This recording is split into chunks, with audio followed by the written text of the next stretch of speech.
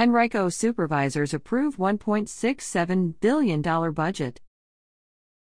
The Henrico Board of Supervisors Tuesday unanimously approved a $1.67 billion operating budget and $316.8 million capital budget for fiscal year 2023-24, which begins July 1.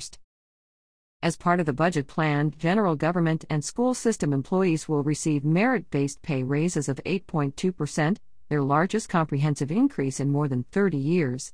Additionally, the board formally approved a 10-cent tax rate reduction from $3.50 to $3.40 per $100 of assessed value to the vehicle personal property tax rate, as well as a 2-cent per $100 of assessed value tax credit for property tax payments.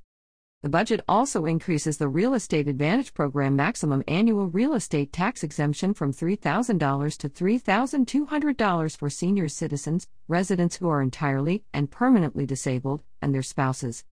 And additional tax relief for seniors 65 and older in the county likely is coming next year. At a recent board work session, supervisors asked county finance officials to consider a way to essentially cap the annual tax burden of eligible seniors in the county. Henrico Finance Director Sheila Miner told supervisors Tuesday that she would be back later this year with a plan to achieve that goal beginning in 2024. We are looking at doing some sort of freeze for taxes, but we've not gotten there because of certain constitutional questions, which I think can be overcome, County Manager John Vidolka said, crediting 3CHOP Supervisor Tommy Brannon with initiating the idea. I believe there's more tax relief coming. Vidolkas and Miner told supervisors that no state locality has in place a tax freeze for seniors that would be as expansive as the one the county is considering. County resident Bruce Richardson asked the board to consider extending the application deadline for the REAP program beyond April 1 to allow more seniors to participate.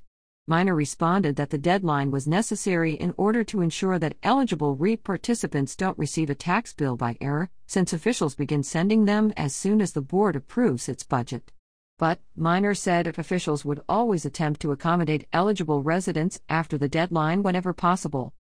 Responding to comments from a speaker who was frustrated that his real estate assessment was up 20% this year, Brookland District Supervisor Dan Schmidt pointed out that the costs incurred by the county on an annual basis are rising by similar amounts.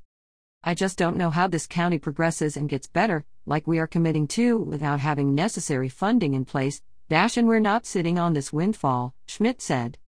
Localities are required to assess properties at fair market value each year. The process takes a number of months to complete, given the number of properties in the county. Miner also pointed out that the county's residential tax burden, defined primarily as the combination of real estate and personal property tax rates, is the lowest among the 10 largest localities in Virginia.